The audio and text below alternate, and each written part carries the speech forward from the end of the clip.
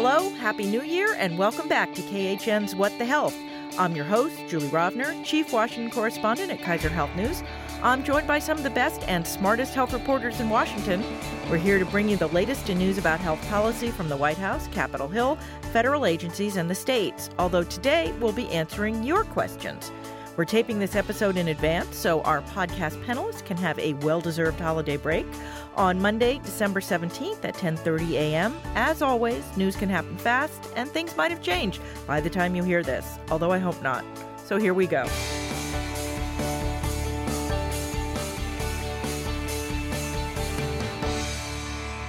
Today we are joined by Joanne Kenen of Politico. Good morning, everybody. Stephanie Armour of the Wall Street Journal. Good morning. And Paige Winfield Cunningham of the Washington Post, back from maternity leave. Welcome back, Paige. Good morning. It's great to be back. So, first of all, thank all of you who wrote or messaged your most excellent questions. We couldn't use them all, but we will do this again in a couple of months, I promise.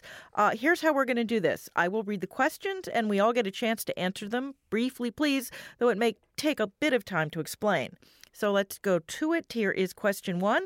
It's from Katie Fox, and she wants to know, quote, besides your podcast, what resources, including books and journals, do you recommend people read to build basic knowledge about the U.S. payer system? Let's start. Joanne, what do you read? Oh, I read Kaiser Health News' daily summary. I, of course, read everything produced by my enormous staff at Politico. As a really good resource, the Alliance for Health Policy, I think that's their new name. I think they've changed it. They have a ton of resources. Those of us who've been in the field remember the days when we had to print things out and copy things and cut things out and file them, and now we can just go there. So that's sort of some of the go-tos for journalists. Poynter has some information, and so does the Association of Healthcare Journalists. Well, of course, I always check out Paige, and I always check out Politico. Those are great resources. I also really like Inside CMS, although that is subscription-based, and it is a little bit pricey. And, of course, Kaiser Health News is always a go-to for me. They have a great morning report that I really appreciate. Paige. All of the things these other ladies mentioned, of course. Health Affairs, of course, is always publishing interesting things. Yes, you should say what Health Affairs is for people who don't know, though I would hope everybody who listens to this podcast should know. Oh, yeah. It's basically a journal. I mean, what's the best description of it? Health policy. It's a health policy journal. Health policy. And their blog is also accessible. Yeah. And it's very readable. Their stuff is very readable, too. It's like scholarly, but readable at the same time, I think. But I also like it when I get like random health policy books sent to me. I try to fit in reading here and there as I have time. But the last book I read was Ezekiel Emanuel's, I think, 7 Practices of Transforming Healthcare Systems. I forget the title, but it was a really interesting book. So a lot of great books out there if you have the time for them. And I'm going to take my chance to pitch again the book that I pitched a few weeks ago for our book episode, which is the Social Transformation of American Medicine by Paul Starr, which won the Pulitzer Prize, and is a really amazing bit of background for somebody who's kind of new to healthcare. And, of course, if anybody just stumbled across us, you should always come back and listen to us because we're just the best. That's right. And we're sometimes funny. We'll see. So our next question is about Medicare. It's from Robert Rabel from Detroit, Michigan. He asks, what is the likelihood that Congress will pass legislation to include full dental care in Medicare, say, in the next 10 years? Can we all say that in unison? Very small. Just a lot of laughter on that one. I think it is sort of stunning to some degree. There was a Commonwealth study that found 70% of people with dental problems on Medicare did not get their dental care. It is really sort of a striking gap in coverage. I do think that because of so much concern about being fiduciary and cautious when it comes to spending in Medicare, it's probably pretty unlikely to see that. I think where the pressure is being applied right now is on CMS, the Centers for Medicare and Medicaid Services, because they do have some authority to allow dental care if it's needed for medical procedures, and there's a desire to expand that. I think Families USA, AARP are driving that, but I think that that's where the strongest pressure point is right now just because of where Congress is at. Joanne, why doesn't Medicare cover dental care? It seems so obvious. Well, I think it's mostly money, but I also think probably in 1965 when Medicare was created, I think we probably thought of it more as a cosmetic thing than a health thing. People live longer than they did then. I mean, now we know it's part of your health. There can be infections, there can be ulcers. There's some studies linking it to heart disease. I mean, I think we now think of medicine of dental care as part of basic health care. I'm not sure that was the case in 1965, and there's not a tooth lobby. And also, I think dental care wasn't that expensive in 1965. Right, but there's also something that hasn't been lobbied. The people who need it or pretend to be poorer. I guess some Medicare Advantage plans do cover it. They do. I know a lot of them cover vision. Narrow, I think that's been a lot of the concern. Yeah, so I think that we're our coverage is behind our recognition of the reality, which is not unique to dental care. Okay, our next question, also on the subject of Medicare, is from Molly Gelbert of Washington, D.C. She asks what CMS, the Centers for Medicare and Medicaid Services, does with all the data it collects from health facilities and providers. She writes, CMS collects an extraordinary amount of data from its various quality reporting programs. She wants to know not just what the agency does with the data, but whether there's any evidence that quality reporting improves patient outcomes or achieves other policy aims. Stephanie, what do we know about all of this data? What they do with all of this data that they collect? Well, they do use it in various ways to drive performance, for example, at hospitals. They do things like readmission rates and basically use a financial carrot and ding those hospitals that are not as good. They set up Hospital Compare, where you can look at some of the ratings for hospitals. And for nursing homes. Yeah. I mean, there is some concerns with the data, too. Like, I remember interviewing one of the questions on the patient survey that helps drive its performance data was about basically patient satisfaction. And I remember interviewing the CEO who went undercover to try to figure out what it was like to be a patient. And just the links that they would go to and what they were focusing on were things like making the room nice and making sure the trash was always taken out. And he was talking about how that was diverting from some of the attention to issues that would really affect medical outcomes. I want to call out at this point my colleague Jordan Rao, who basically does nothing except crunch data from CMS and writes some pretty amazing stories about gaps in care and gaps in coverage and things that I think even sometimes people at CMS don't realize, because Jordan has amazing ways to actually manipulate that data. So I think that's an important part of it, too, is that most of this... Manipulate as in analyze. Not yes, as in analyze, excuse me. Manipulate on a pivot table, not manipulate in terms of coming up with weird stuff. Manipulate in terms of being able to figure out what it's showing. I didn't mean manipulate in terms of change it. Just didn't want to leave any ambiguity there. I appreciate that, and so does Jordan. But I think it's one of the important things about all the data that CMS collects is how much of it is publicly available if you have the skills, which I don't, to actually extract and then analyze it. And Jordan is not alone. ProPublica does a lot of stuff with CMS data. We have actually an entire data staff. So I know it is burdensome for the providers who have to report it, but it is definitely useful to health policy research. And finally, one more Medicare question. Aurelia Chathari from Philadelphia, Pennsylvania, wants to know about Medicare negotiating prescription drug prices, something we've heard about since the prescription drug bill passed in 2003. She asked, do you have a view on whether Medicare paying less money for prescription drugs would lead to drug companies charging more to private insurers?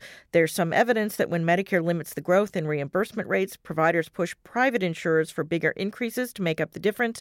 Do we think the same phenomenon would play out in the prescription drug space? It's a very good question. Paige, you want to start? Yeah, well, this is a really great question and also a very puzzling question because it's not really been done here in the U.S. And of course, the Trump administration, as most of us have written about, has suggested pegging drug prices to this international index, which would cause a reduction in the prices somewhat, but doesn't go nearly as far as like the price setting per se that a lot of Democrats have advocated for. And the price setting that Medicare does for everything pretty much except drugs. Right, exactly. And the VA does. Right, yeah. Right. So, I mean, it's hard to say. Like, certainly conservatives would probably argue that this would really hurt drug pricing in the commercial space. And certainly that would be the argument you'd hear from pharma as well.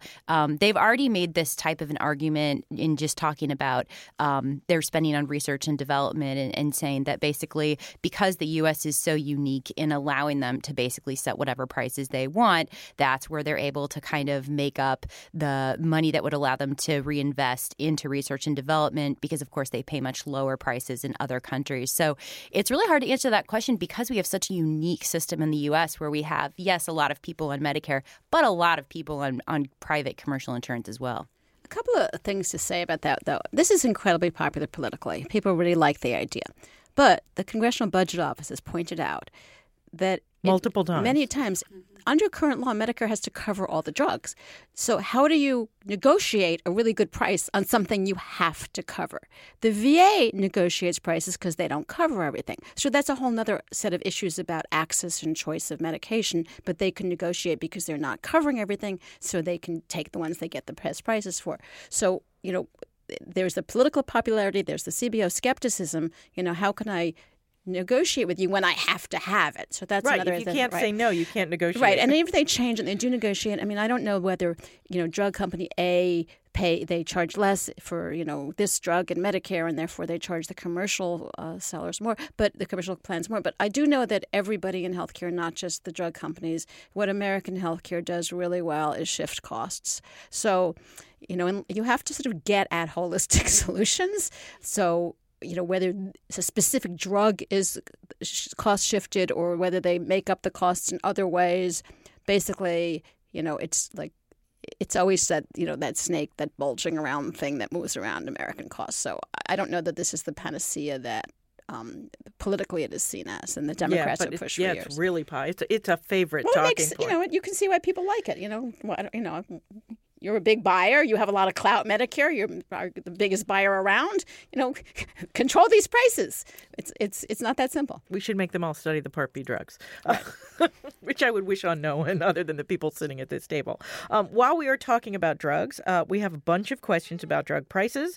Althea Loom from Boston wants to know more about pharmacy benefit managers, or PBMs, specifically what they do. Are they unique to the U.S., she asks? Have there been policy measures to prohibit or inhibit PBMs? And if so, what have the repercussions been? Stephanie? I can tackle this a little bit, but everyone join in. PBMs basically administer prescription drug plans for a vast number of organizations, whether it be commercial plans or government programs.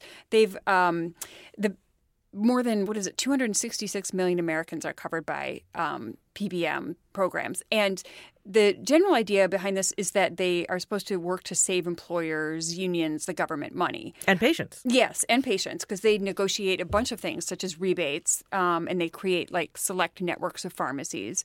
They include some of the big players, are Express Scripts and CVS Health.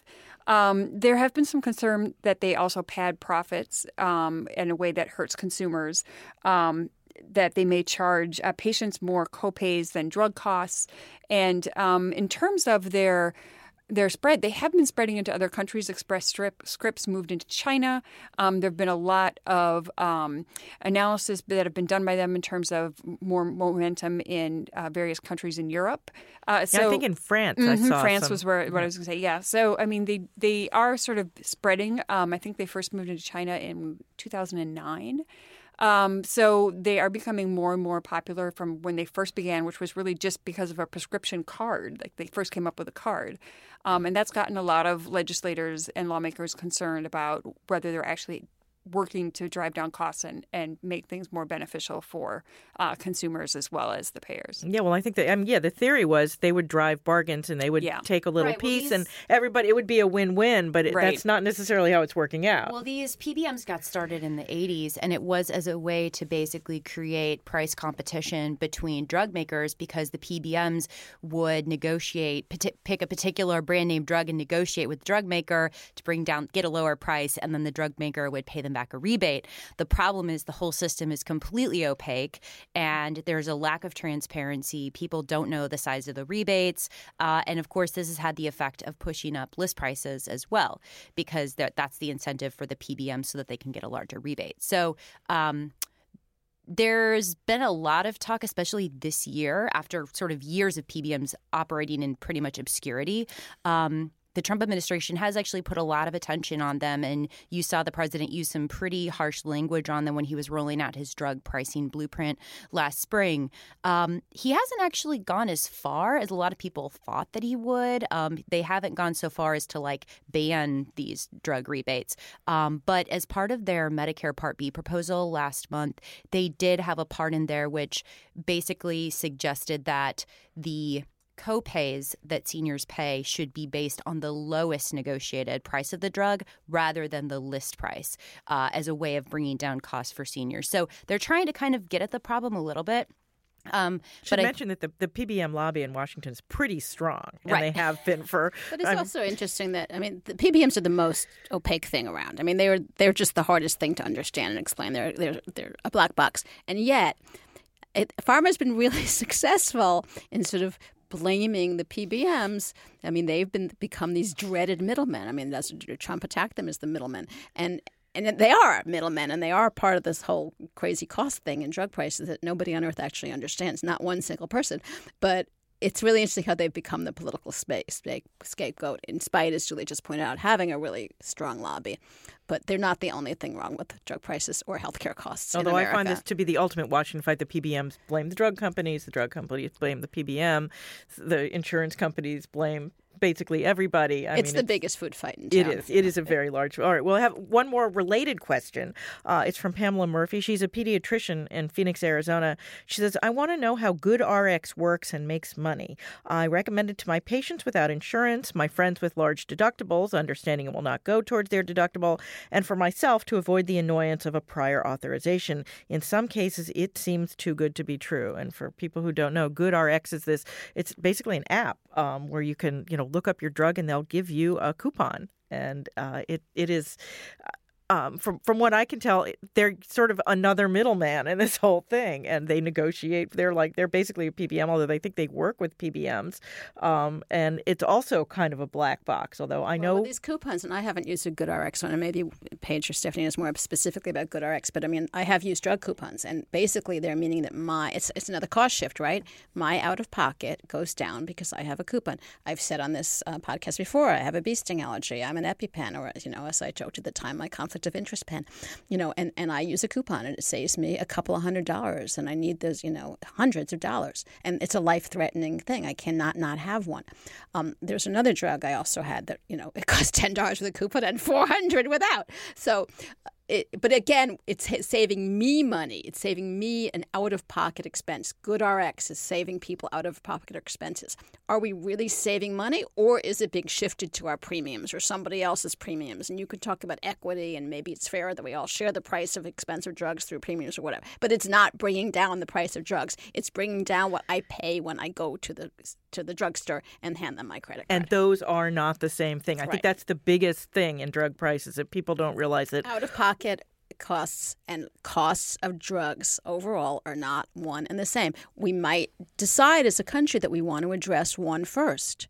We might decide there are equitable reasons to do that. We might decide it's the easiest thing to do to get started, but they are not the same thing. There were a bunch of states that wanted to limit people's out-of-pocket spending on drugs. And it's like, you're not making the rest of the money go away. Somebody is going to pay it. It's either somebody else pays, or instead of paying it at the drugstore, we're paying it in our insurance premiums. Right. All right. Before we leave drug pricing, anybody else want to put in their 2 cents? I've not used it, I have so not either. now I'm inspired to try it. Yes.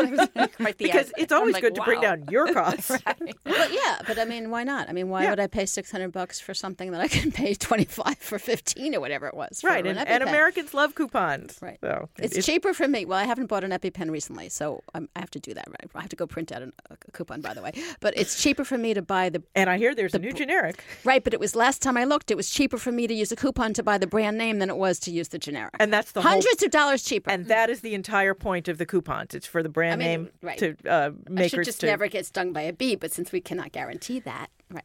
Well, it's I'm winter, keep so printing out coupons. Hopefully, you'll be okay. Find a way to shift the cost to the bees. Yeah, that would be the answer to this No, question. bees are endangered. Don't do that. Right. Got to be nice to bees. All right. Now we have a couple of questions hive costs. about current events. Chase McGee from Durham, North Carolina asks what we think was the largest contributor to the significantly lower signups at healthcare.gov this year. I should point out that we don't know exactly what those signups were, but we do know that they were lagging. He asked, quote, was it the lack of an insurance mandate, fewer navigators, less shopping around, or some other factor? And Chase says, quote, a combination of these factors is an unacceptable answer. I want a smoking gun. Joanne? We all laughed at that one because, honey, there's no smoking gun. There's a smoking armament. It's all the things you said. It's the confusion. It's the outreach. It's it's now the Texas lawsuit that came. The decision came the night. As we're speaking, we're taping before you're hearing this. We don't know what the ultimate impact of that. We don't know how low enrollment was the last day, but surely that, some people thought, no more Obamacare, I can't sign up. There's confusion. It could have. That people actually heard about it on Saturday and were like, this is healthcare. I was wondering about that too, because the repeal stuff got people to sign up. Right. So I was wondering, Right. Yeah. And the alternative plans that are available, the short-term plans, the AHP, the Association Health Plans that are coming on board. I mean, they're just many, many, many reasons. They're smoking guns, but there's a lot of smoking guns. Right. Plus the good economy. Right. More people. Who knows? Yeah. Well, and 150,000 people in Virginia signing up for Medicaid. One thing I thought was interesting is if you look at the number of people that visited healthcare.gov that actually enrolled in a plan, that's actually a little bit higher than last year.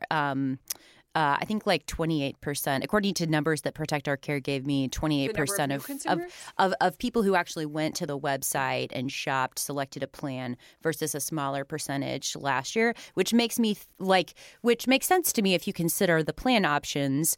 They were better this year. The premiums were better. They had gone down in many areas. So I think for people that actually visited the website were probably happier with what they found than compared to last year, but you just had fewer people visiting the website. Right. And we also don't know, as we're speaking now, because we're speaking before you're hearing us, we don't know the total figures. So we don't know the auto-enroll numbers. Right. The auto-re-enroll numbers. I mean, so as of now, we're thinking it's around 10% lower than last year, but we do not know. So by the time you listen to this, it could be worse. It could be a little better. But yeah, there's lots and lots and lots of reasons, right? Ranging from a good economy to 2 years of efforts by this administration to quite openly committed to undermining the law. There's no secret. The end of the mandate, I mean, it's clearly. I will say they were sending a lot of email reminders to sign up, and also a lot of text reminders. One of my good friends texted me on Friday and was like, "How do I get all these texts from healthcare.gov to stop? They're driving me crazy." I think they sent 600 million was a number I think I had. It was a crazy amount. Yeah. Yeah, which is why, I think they have definitely taken steps to reshape the law according to sort of their vision of what they want it to look like. But I wouldn't call it all-out sabotage, because there are things they could have done much further than they went. They didn't have to send all those reminder emails. They didn't have to send text. They could have cut the enrollment period. So I wouldn't go so far as some of the activist groups have. I would just say that they have their criticisms of the Affordable Care Act, and they have sort of their vision of what they think health insurance should look like, and they've been trying to advance that through these association health plans and so forth. And the short-term plans, I think my most popular tweet last week was Seema Verma tweeted, I guess on Friday, it said, know you're all busy with the holidays, but don't forget to sign up for health care. And I retweeted it pointing out that it was you guys who set the open enrollment to end right before the holidays. So. But in fairness, she did tweet it. We reported it because we reported that she wasn't tweeting, and then we reported she did. And the decision to have a shorter enrollment was from the Obama administration. Right, that's right. It was always anticipated. Yes. There's still a lot of debate about whether this is in theory a terrible time of year because people have to pay that first month's premium, and it's a bad time. And there was a guy from Tennessee who kept lobbying to move it to April when people get their tax refunds. That's what the tax preparers said. Yeah. Move it to when people are filing their taxes. But that's all right. I'm sure we will talk about that more. Our next question is, and I hope I don't mangle her name, Naomi Haralambakis, who's a brand new PhD from the University of Louisville. Congratulations. Now living here in Washington, D.C., wants to know what's going on with fetal tissue research. She says, quote, HHS is currently doing a review. The Trump administration has just posted a ban to the NIH labs to stop procuring any new fetal tissue. This jeopardizes research studies, she writes. What do you think will be the long-term consequences of this? And how can scientists, health policy wonks, and policymakers better communicate why basic research is vital to medicine and public health? I should point out that actually HHS, after temporarily stopping some research from getting more fetal tissue, says that it will allow them to procure more tissue. That happened late last week. But still, there's stuff going on with fetal tissue research. Stephanie, you've been following this. The anti-choice organizations have really taken this up as their kind of thing that they significantly want to see done, and they think that they can get real traction with this administration on. And so far that they have been making progress. Like HHS agreed to review the use of fetal tissue from the federal organizations. They want scientists to use other alternatives. They gave, was it a $20 million grant to NIH to explore other alternatives to using fetal tissue. At the same time, they had a hearing as well on this whole issue. At the same time, you have the a large number of individuals in the science community and medical community who are very concerned because fetal tissue has had, and they say still continues to have, really important scientific reasoning for the developing a number of different things. A lot of from major vaccines, were developed using fetal tissue. Yes. So I don't think this is anything that's going to resolve quickly. This has actually been a long time debate, but this is really because of what they feel is a more friendly administration, really been brought center stage and is suddenly getting a lot more attention than it has in the past. And I think it's kind of a residual factor from all the emphasis that was on sort of the Planned Parenthood and fetal tissue procurement that had occurred with the Congress having this special investigation. So I think this is sort of looking at, okay, here's what fetal tissue is often used for. How can we kind of clamp down on that and look at other alternatives? And I think there's an interesting historical quirk that Julie and I were talking about before, is that 15 or so years ago, stem cell research was really, really controversial. It took several years through the Bush administration, Bush 2, to get any kind of federal funding. It was very limited. It was one sort of not great stem cell line they could use, and it became. And there was a similar debate about, can't we use adult stem cells? And the science came down that there are some things you can and should use adult stem cells for, but there were also reasons to do research on with stem fetal cells. And that was not from abortion. It was a different issue. It's an issue that's gotten very confused, and people want to confuse them, sometimes intentionally. But then there was a national sort of consensus. We're not fighting about that anymore. We don't have an annual appropriations fight about it. We've just realized, okay, this is a vein of science that we should pursue. Fetal tissue research, in contrast, has been going on for years without controversy. There was some controversy. It was the Reagan years, but there was a huge controversy in Bush 1. No, it was Bush 1, and it passed it. The Senate allowing fetal tissue research. It's true. It started during Reagan, but it passed like 86 to it never something. Stopped, right?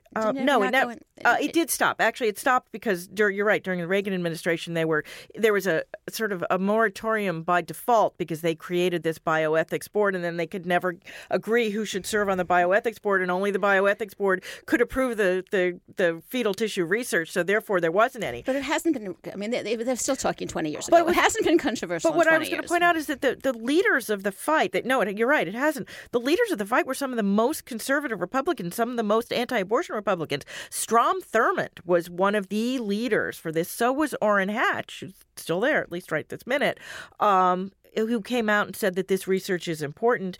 And it was, these were only elective abortions. It would be tissue that would be discarded. And there were all kinds of protections to make sure that people couldn't buy it. And that's what the whole Planned Parenthood sting was about, that you couldn't sell it for a profit.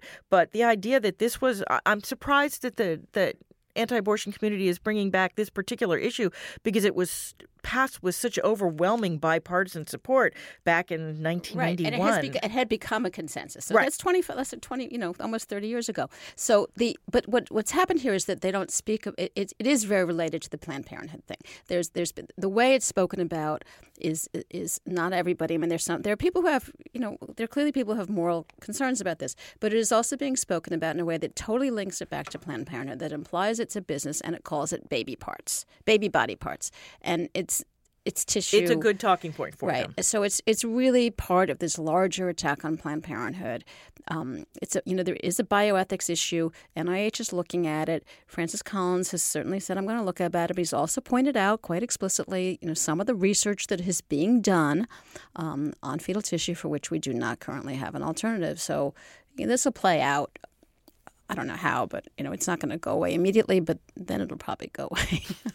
If you study things, it gives you, it's like appointing a commission. That's what Washington does when they don't want to act. So they're going to study it, and in the meantime, it'll probably continue for at least a while. Maybe there's pressure to halt it. I remember when Marsha Blackburn headed the fetal tissue committee. Was that 2 or 3 years ago? Right after the Planned Parenthood stuff, right? And they spent a year, 2015. I think so. And they came out with like this big report. And then that was kind of it. Like, Yeah. I mean, and But we do think she's likely to become the first Republican woman on judiciary on the Senate side now, and we'll see what she does there if that in fact happens. I'm interested, before we stop, in the second part of the question, though, which is that, what can sort of we have a stake in this too, to be able to communicate about basic research and basic science. I remember covering the Appropriations Committee years ago that congressmen would, sort of wring their hands over the idea that, if you're giving to the National Cancer Institute, people get that, or if you're giving to the National Institute of, Diabetes, people get that. But when you're, funding basic research, the public just doesn't understand the importance of basic research in science. Well, I think if you say that, was it the polio vaccine that was created through fetal tissue? Yes. I think people are glad that we got rid of polio. There's some Zika research going on, which is out of the headlines, but there's still families that are affected.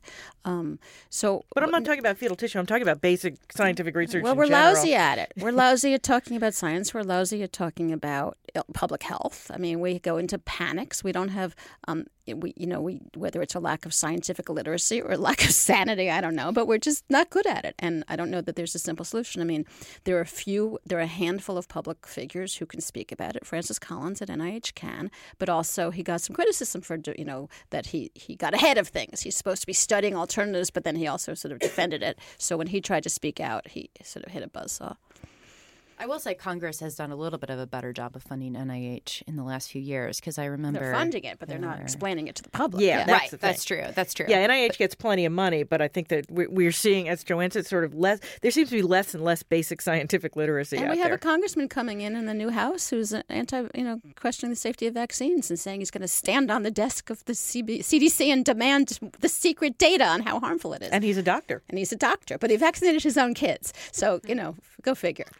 All right. I think that is as much time as we have for today. That is our show. Thank you for listening. If you enjoyed the podcast, you can subscribe wherever you get your podcasts. We'd also appreciate it if you left us a review on iTunes. That helps other people find us too. Also, as usual, you can email us your questions or comments. We will do this again. We are at whatthehealth, all one word, at kff.org, or you can tweet me. I'm at jrovner. PW_Cunningham. At Steph Armour 1. Oh, Paige, it's so nice to have you and your handle back. My handle did not change during maternity leave, unfortunately. That was my big question. And I'm at Joanne Kennedy. We'll be back in your feed next week. In the meantime, be healthy.